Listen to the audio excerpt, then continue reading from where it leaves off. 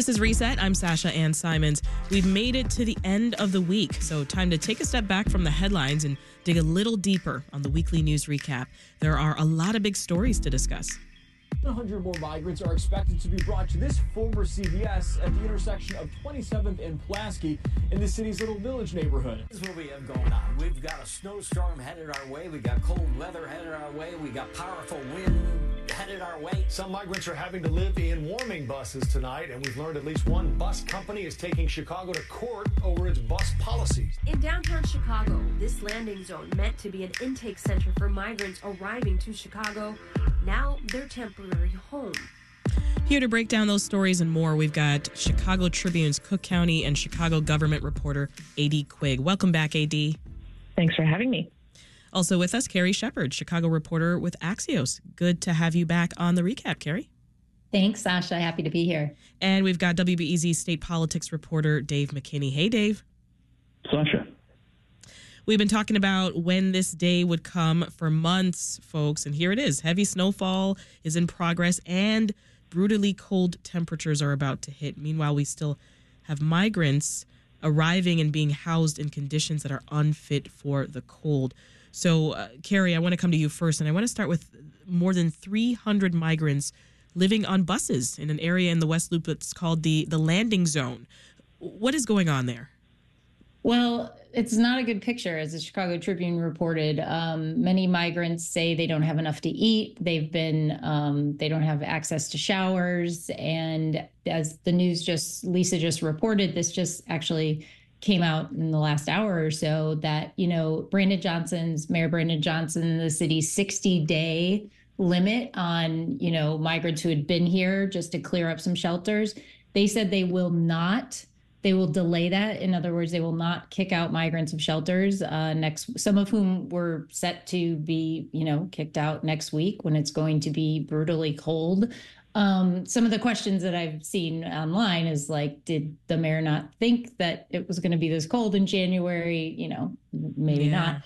But the landing zone, they're on buses, and those are not equipped for living. They are just essentially warming buses, but you're talking about hundreds of people who have never seen weather like this. I mean, this is brutal for us, and we're from here. Mm-hmm. Yeah. AD, a new migrant shelter also opened in Little Village. Tell us about that. Right. This is the CVS shelter that the state was responsible for setting up. This is at 27th and Pulaski in Little Village. It can house about 220 people. The priority is for families and individuals with disabilities. Part of what's made this response in general so difficult is obviously a lack of shelter. The mayor has said over and over, we set up 27 shelters, but all of those shelters are repeatedly filling up because we just keep getting this great volume of people. So 220 helps, but we've had something like 34,000 people arrive. Some have since found shelter, but it's been a constant struggle to find semi-permanent places for people to live until they can get rental assistance and live on their own. And this is made even more difficult because of the lack of heads up generally about who is coming, where they're going to be dropped off, and in what condition. The mayor has tried to get bus drop-offs to be better coordinated to get folks to this landing zone first and foremost during regular business hours. And in response, the state of Texas, to avoid fines and impoundment, has dropped folks off in the suburbs, basically at metro stations. Which has made all of this coordination much more difficult. And even when folks get to their destination, like Carrie said, at this landing zone, the conditions aren't great. You have people sleeping, sitting on buses, sometimes for nights at a time. Goodness. I'm certainly glad to hear about this, the city's 60-day shelter limit being extended, at least for now, to January 22nd because of the conditions. But Dave, speaking of the suburbs there, Chicago is struggling to figure out how to house these new arrivals, but so are the suburbs, right? We know dozens, as we talked about last week on the recap, they're creating ordinances to block their arrival. I'm hearing now the affluent suburb of Winnetka is the most recent. How are they dealing with this? Yeah, Sasha, they wound up getting a bus of migrants arriving at their doorstep on Christmas Day. It was at the Hubbard Woods metro stop, and as soon as police became aware of it, they redirected that bus, down to the migrant drop-off zone in the city. But the village of Winnetka is doing basically what 36 other suburban governments have done, and that's pass an ordinance that would try to crack down on these types of unplanned and honestly kind of unwelcome bus deliveries. I mean, the fact that they're not being coordinated, the fact that these folks have no support system here when they arrive, this is kind of the motivation for Winnetka and the other suburbs. So basically how it works in Winnetka, the village council voted unanimously to ban these unscheduled one-way bus drop-offs involving 10 or more passengers. They can only there's a period of time when that buses can do a drop-off, but they have to there has to be an application process involved. 5 days ahead of the drop-off, there has to be an application filled out. Who's on the bus? Who ordered it? And what's the plan for folks when they disembark? So, I mean, they're trying to crack down on it a little bit the way that many other suburbs are trying to do. Yeah. So the consequences for bus drivers, if they're an hour or two late, the fine is how much? Well, it's similar pretty much across the board in the region here. I mean, the Winnetka plan would impose penalties of $750 per passenger, and then buses could be impounded. What do you think, Carrie? Do you think these ordinances will be successful in stopping buses from coming to these suburban communities? I mean, it doesn't appear that Governor Abbott in Texas really is fazed by any of these maneuvers and these ordinances. I was going to say, Dave said you're talking about the penalties, against. Let's not forget about what happens to the humans on those buses. Last week we heard that they arrived too late. They had to wait 5 hours for the morning metro. And also you bring up the point about coordination. That's happening here in the city as well. You have, these stories of various, nonprofits and, community groups are trying to help the migrants, but they show up and there's no place, nobody knew they were coming or something. And, so we seem to have a coordination issue as well, which, to be fair, the city is they didn't realize this would continue for tens of thousands of people. Yeah. So it's a constantly moving target. Dave, Mayor Johnson's scheduled to meet with suburban mayors next week, right? Yeah, I mean, there's a meeting of the Metropolitan Mayor's Caucus, which he's got a leadership role in that group, and a lot of towns are coming together to try to, on this subject of coordination, to try to coordinate a regional response to this, and of course, strengthen numbers here. When you're talking communities banding together, I mean, it elevates their needs, basically. What can the state of Illinois do? What can the federal government do? These are, you've got a group of important cities now that are coming together to make the case that there needs to be help from both the state and the federal government to deal with this. Now, AD, we've now had more than 30,000 migrants arrive here in Chicago from the southern border. I mean, do you see any way that these communities can all work together? One has to hope that there can be some kind of coordination for the sake of dealing with the humanitarian crisis. Like, one would hope that they could get together and figure something out to grant these people coming here some grace. I think that there's something to be done, but a lot of times the issue is often what the cost is. Obviously, we saw this at the very beginning of the crisis, where Chicago was the only place providing shelter and a lot of goods, and no one else in the suburbs kind of picked up any slack because of the cost of doing so. We've obviously seen the city has racked up, I think, something like $156 million in costs. The situation has leaned on the state, but even if they can get some kind of communication network going about when folks will arrive, who will be maybe accompanying these buses or greeting these chartered planes when they arrived, I think it would help. It would help a lot and prevent these kind of situations that Carrie was mentioning, where maybe you miss the metro and you have to wait hours and hours in the cold in flip-flops and shorts with maybe a blanket to help you heat up in the meantime. AD, sticking with you for a moment here, another group impacted by the cold temperatures are the city's unhoused population, right? Mayor Johnson supporting this tax increase on higher priced property sales with money going towards addressing homelessness. We're talking about Bring Chicago Home, of course, but there's a new lawsuit trying to block that. So give us the details. Yes. So there have been a coalition of largely real estate groups who have been opposed to this ballot question from the start. To remind people, the ballot question would lower taxes on 94% of home sales just by a little bit. So right now it's a flat tax, 0.75%. So if voters say yes, this would slightly lower that tax for properties valued at less than $1 million and then raise it on everybody else. And the big impact that this would have would be on big commercial property. So big commercial property groups, apartment groups, office buildings have been the most opposed to this. And they filed suit last week to stop the referendum question from appearing on March primary ballots in the first place. They basically allege that it violates the state's municipal code and the Constitution. It has to do with how this question would appear to ballots or on ballots in 3 parts. It's very technical, and in the past, a lot of these suits have not been successful. But in any case, it's a distraction from the mayor's message. It kind of casts doubt on whether this thing is going to appear on ballots in the first place, and kind of adds a new dimension to what we were already expecting to be a very heated campaign, because this is a big priority for the mayor, a big priority for his progressive allies, and kind of marked a very big break between the mayor and the business community that he kind of hoped to work with at least and have at the table during his administration. The cold may also impact our neighbor to the west. The Iowa caucus is 3 days away, and the forecast for Monday morning, there's a high of -2 degrees. So former President Donald Trump seems to be the Republican frontrunner in that state, at least so far. You've been covering some challenges, though, Dave, that Trump has here in Illinois. Catch us up. Well, I mean, the first one, last week was the deadline for presidential candidates in Illinois to file to get on the March 19th primary ballot.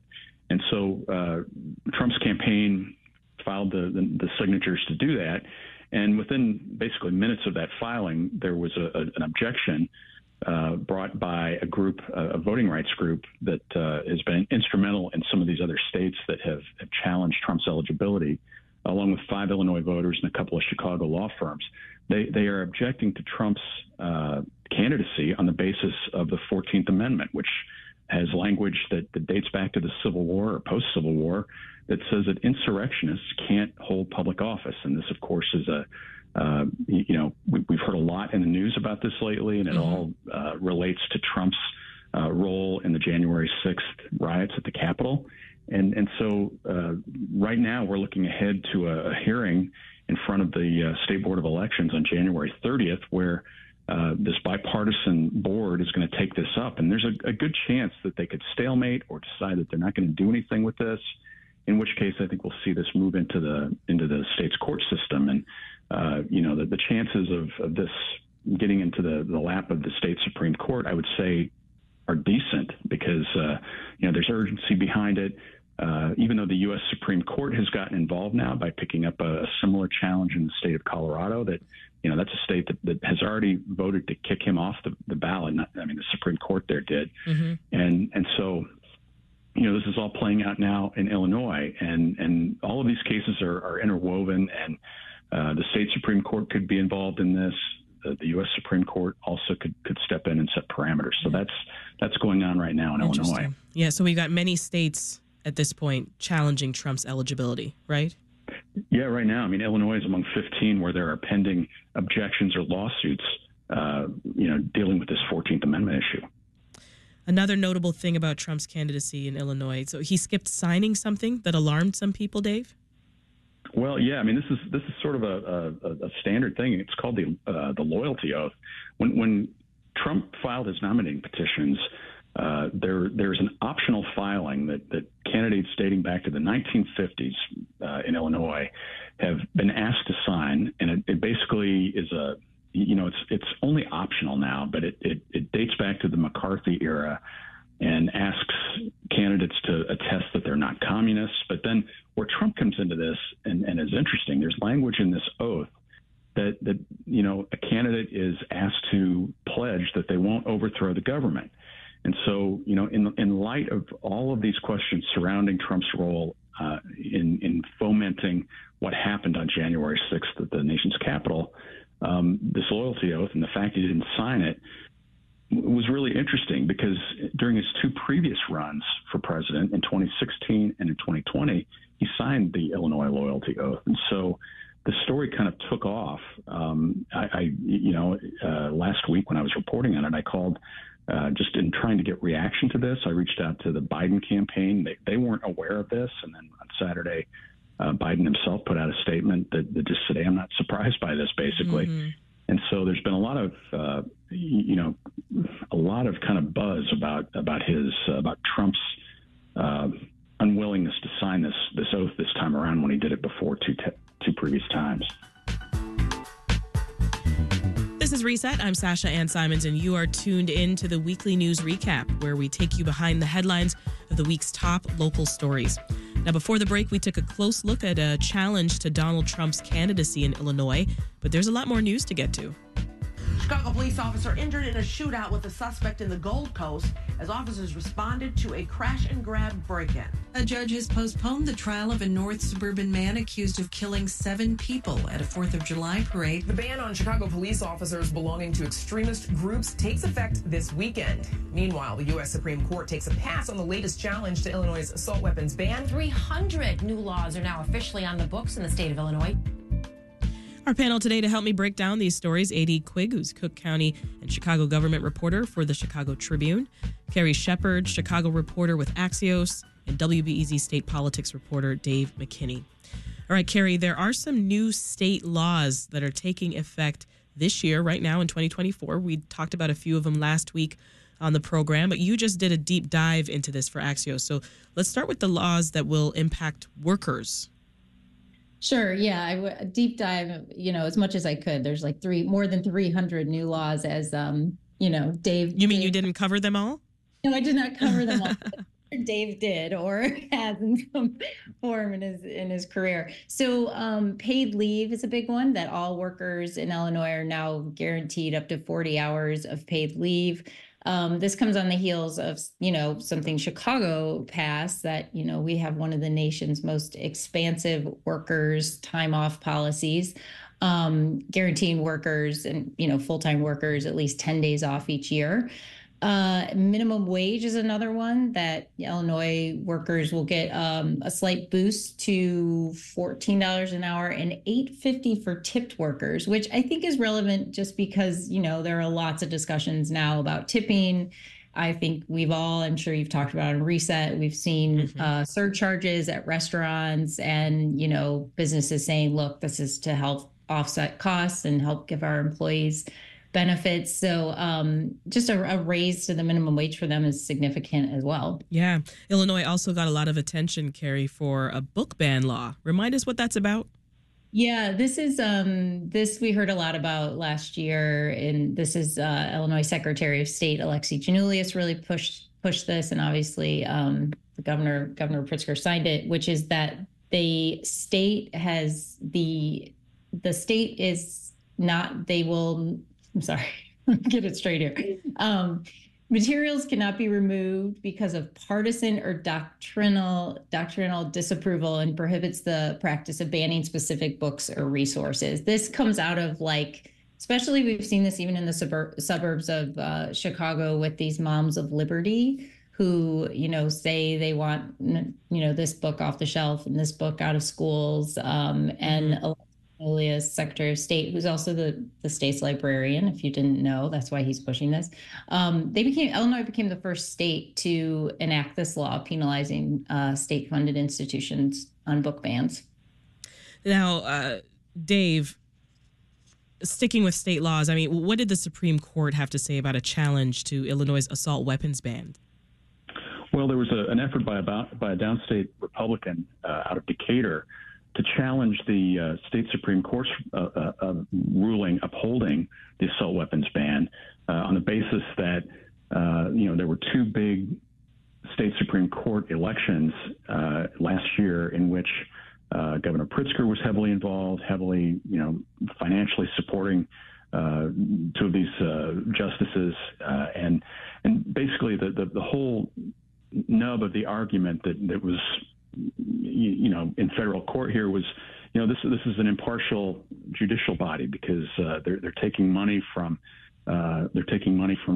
people who have a vested interest in the assault ban. Of course, Pritzker signed that assault ban, but the Supreme Court, without comment, said they weren't going to hear it, and so it was shot down, sort of a tree falling in the middle of the forest, in a way, because it was sort of an off-kilter kind of legal argument in the first place, because this is something that cuts both ways. Republicans in the past have put lots and lots of money behind judicial candidates in the state of Illinois. Business groups have, and that's just the way that we elect our Supreme Court in Illinois. It's an electoral process where money is involved, and if you were to basically say that if somebody has taken a campaign contribution from anybody, it could, create real chaos at the state Supreme Court level. So anyway, the U.S. Supreme Court said no dice. AD, what do you think? Do you think we're going to see more challenges to Illinois' assault weapons ban? I defer to Dave on what legal avenues are left here, but I think where possible, we will see challenges kind of pop up.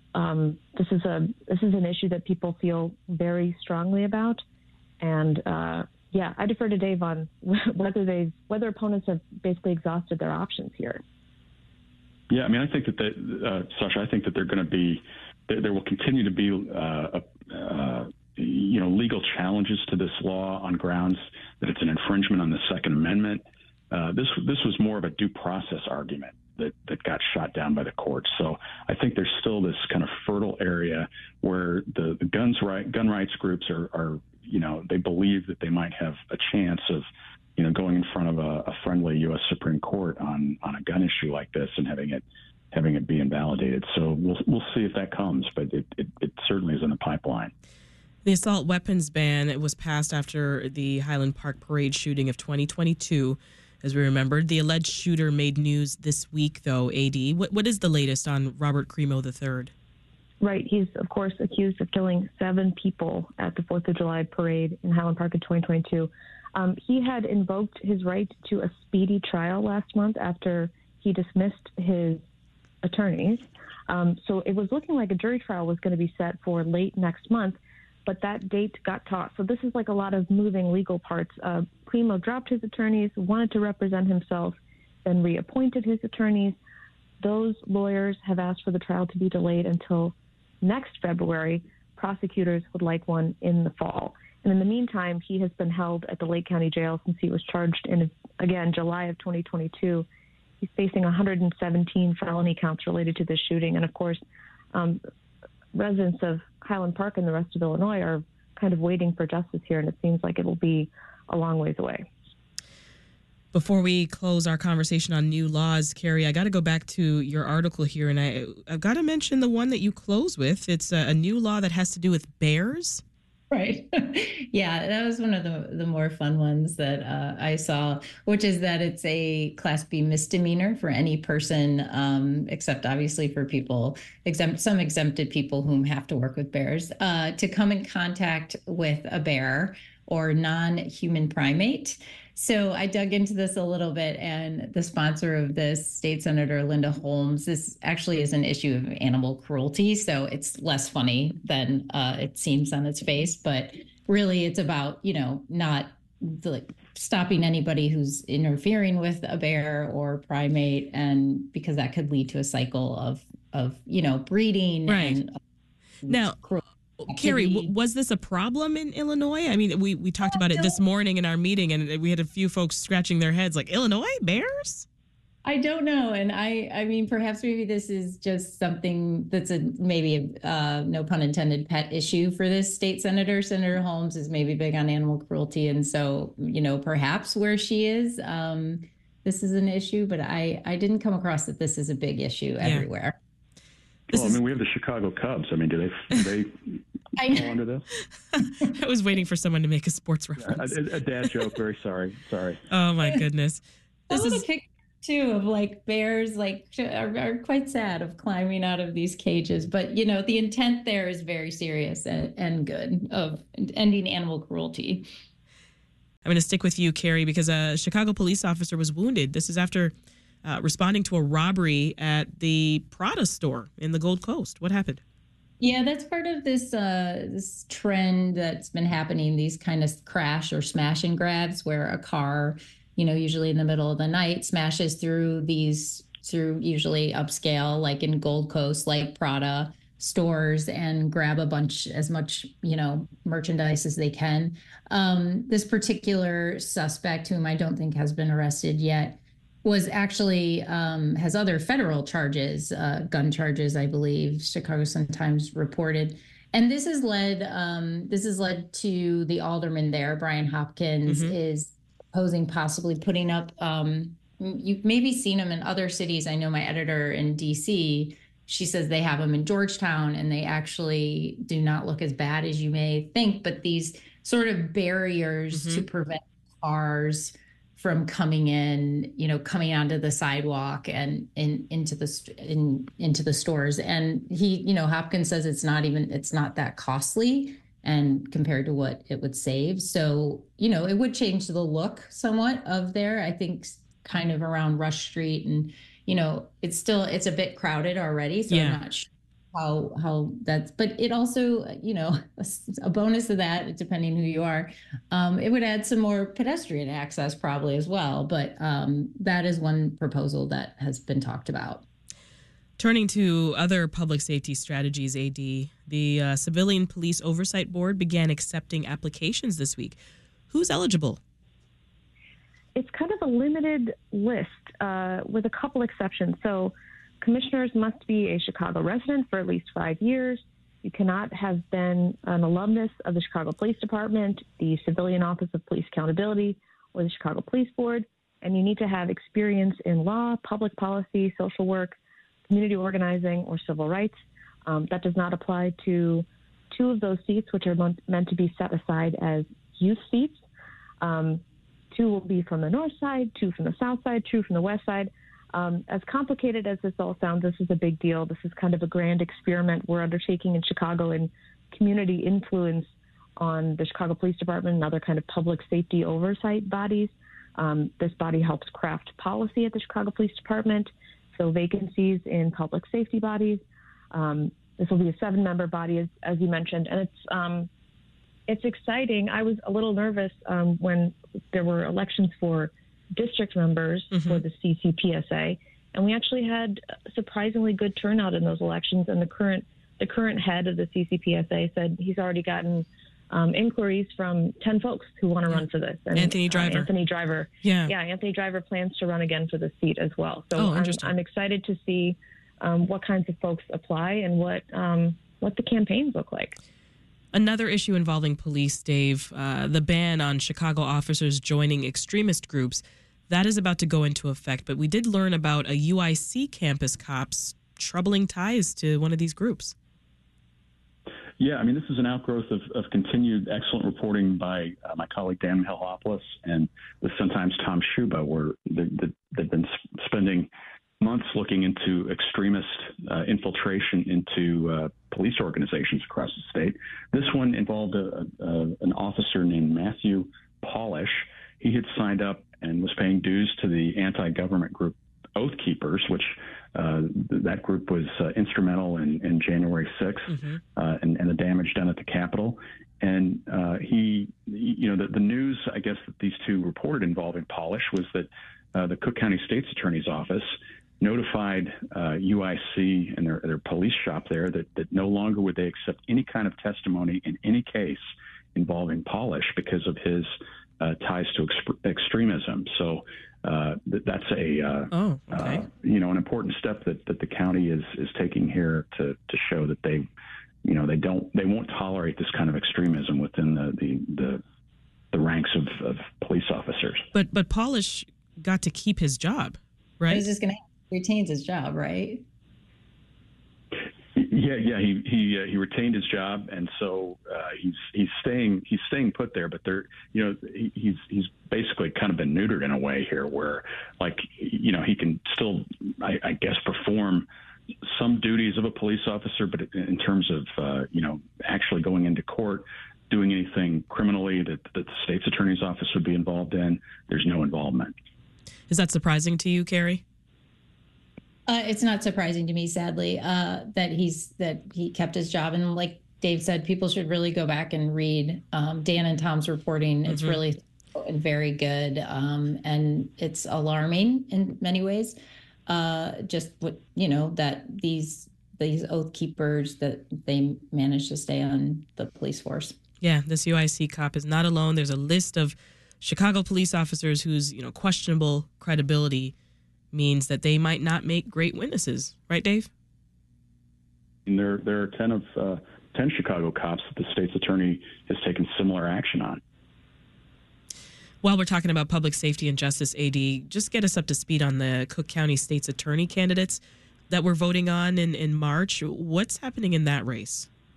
Is there some drama? There's some drama. That's the way to put it. So over the holiday break, both I at the Tribune with my colleague Sam Charles and WBEZ reported one of the two candidates running for Cook County state's attorney in the Democratic primary in March, Eileen O'Neill Burke, was involved in the case in the early 90s. This was when there was a ton of hand-wringing over youth violence. This came up around the same time as the Yummy Sandifer case, if folks remember that. Burke prosecuted an 11-year-old black boy who had confessed to murdering his next-door neighbor, Anna Gilvis, who was in her 80s. This child confessed, but that confession and details of the crime basically did not match. So there were no fingerprints found at the scene. There was an adult-sized footprint and palm print that didn't match this kid. He confessed to sneaking into the home through an unlocked back door, but the door was actually pried open. He said he used a hanging planter cord to tie her up when she was actually tied up with a telephone cord. And it turns out a judge found later that the confession was coerced by a Chicago police detective, and that conviction was overturned. And the kid had no previous criminal record, no psychological disorders, no history of violence, no trouble at school, no gang ties. But afterward, he kind of cycled through the system, convicted of drug and theft charges, and he was eventually shot and killed himself in 2018, which kind of raised the question of what AM's life would have been like had he never gone through this prosecution in the first place. So Justice Burke's opponent in the Democratic primaries, named Clayton Harris III, he basically called into question Burke's judgment in prosecuting this case in the first place, and pointed out that the consequence of this is no justice for Anna Gilvis, the woman who was murdered back in the 90s, and no justice for AM, whose murder is also still unsolved. Yeah. Justice Burke had said she prevented the best case possible based on the law and the evidence that was presented by the police. She did not have reservations about it at the time, no red flags, and that it was a really brutal crime, and she was seeking justice for Anna Gilvis. But I think we're going to be hearing a lot more about this case as the primary gets closer. I should point out there's also a Libertarian candidate. There's also a Republican candidate, Bob Fioretti.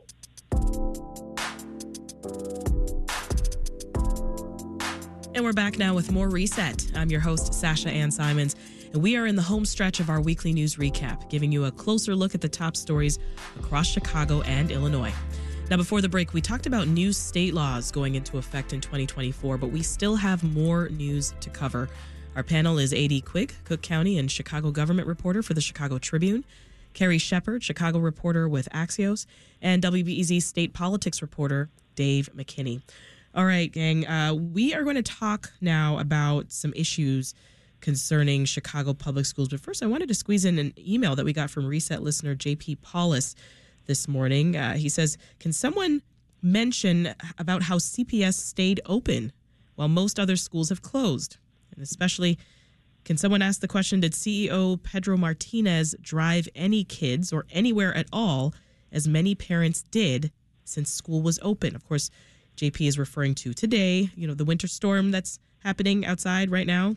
He goes on to say, I drove from Bronzeville to Burnside Scholastic Academy at 91st in St. Lawrence, in the Chesterfield-Chatham area.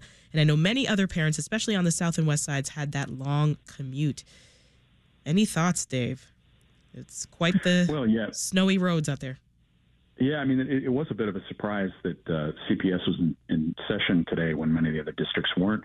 But again, I think, it's the storm like the one before it. I mean, I think people were the weathercasters were trying to figure out where the rain line and the snow line was going to be. And so I can't look inside the heads of the executives at CPS why they made the call that they did. But certainly there's been plenty of warning that this was coming. So right.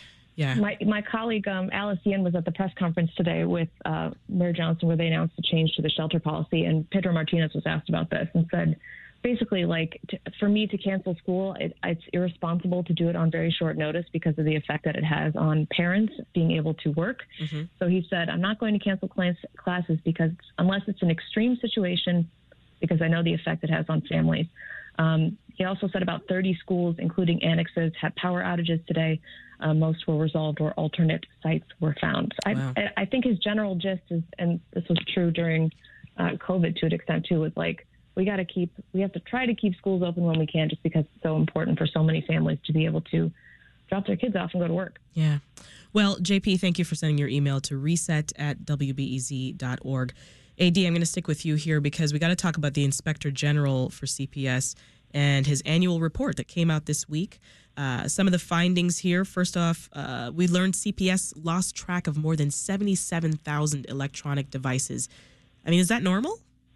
No. And it's the value of this, I think it's more than $23 million.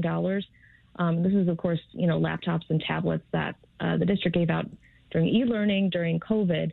So they were marked as stolen or lost, but some were just sitting on shelves or in desks at schools. It was just they were not being tracked or accounted for. CPS, they have an internal tracking system. It was barely used, which is a big part of the problem. The other part is a lot of schools don't have tech managers who are keeping track of these things. Teachers themselves already have enough to do and don't have time to go around asking students or their fellow teachers, hey, you were supposed to have 25 computers. Where are all of the computers? And give me their serial numbers so I could put it into our internal tracking systems. But also in a lot of cases, kids and teachers were not even asked to return them. So at 36 schools, every device assigned to a student was marked as lost and stolen. These are just black holes in terms of where these devices are. The district has gotten some back. They sent recovery messages to 50,000 of those laptops and tablets that were reported lost and stolen, and about 12,000 were brought back. And most were just sitting inside schools. So part of this is did you look under the bed problem, or did you check that one drawer that you sometimes keep things in? But it's just a remarkable number. Yeah. I mean, did the IG have suggestions on how to improve the situation? Basically, lean more on your internal tracking system. You guys really actually need to use this, please. It's important and valuable.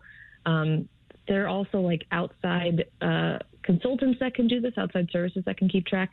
And there's geo-tracking that they can use, but it seems like they did not use those in this case to track them back down.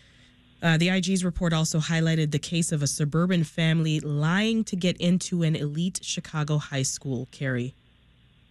Yeah, this was a family in Lincolnwood, just a very close northern suburb, who did exactly what selective enrollment was created, part of the system. They exploited the system, that the reason that selective enrollment was created was, to create more equitable opportunities for kids. So it's a kind of ranking system based on your socioeconomic status.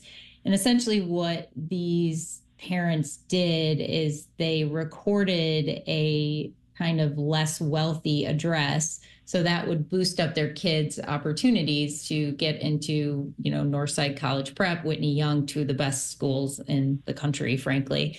They were pretty affluent. And it essentially takes away the opportunity from a student who maybe is from a less affluent part of the city who would, scored higher, and also that they live in Lincolnwood, which is not in Chicago. Right. At all.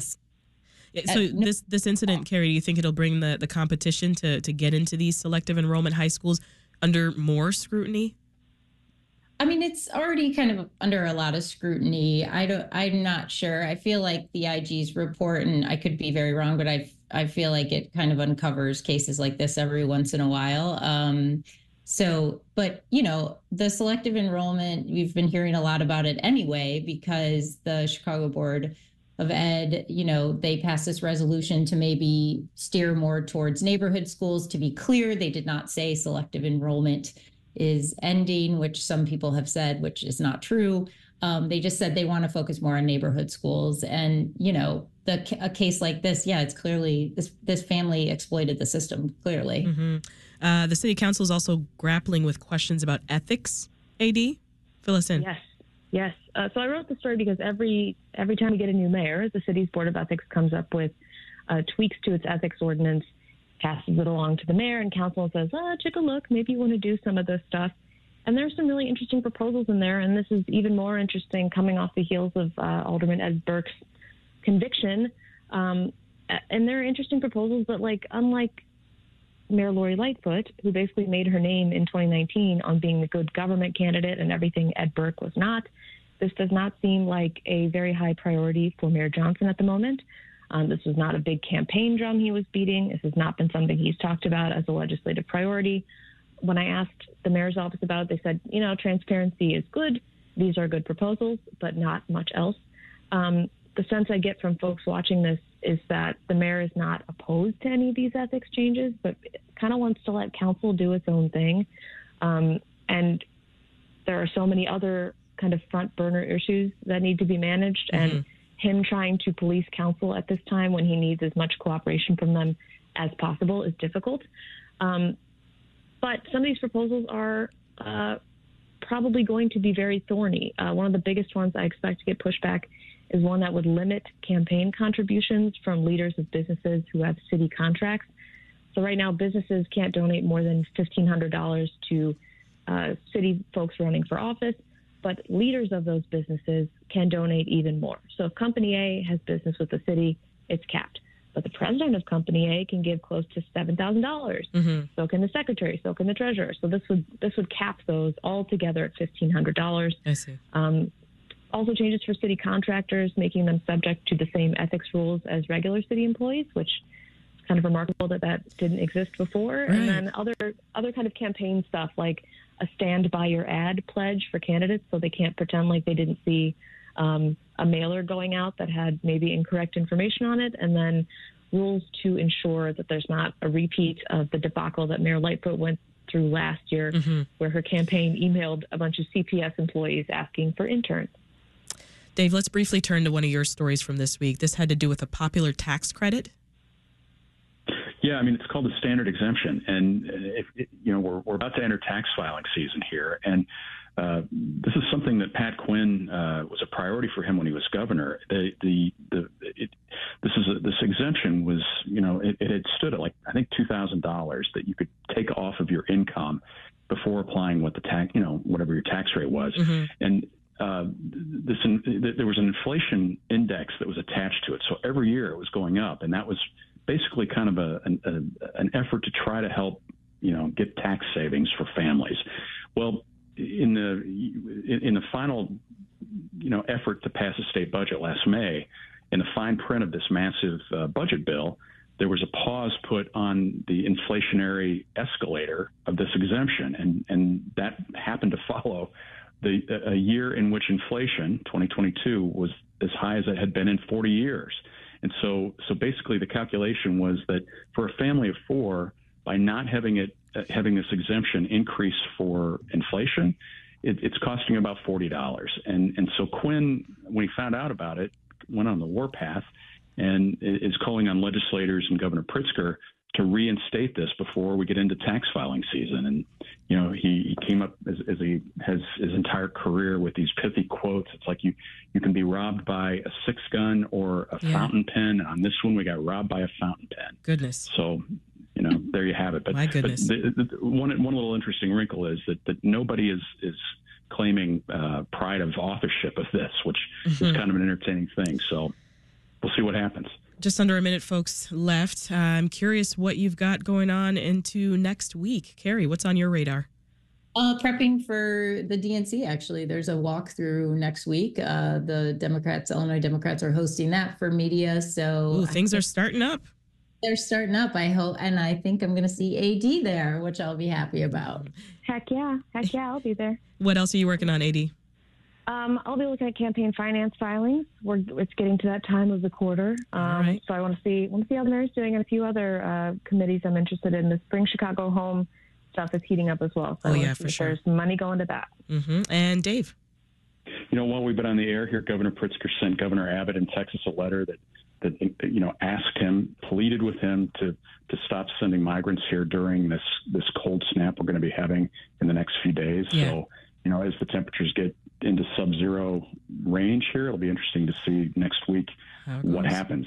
Yeah, that's WBEZ's Dave McKinney and Carrie Shepard of Axios, as well as AD Quigg of the Chicago Tribune. Thank you all.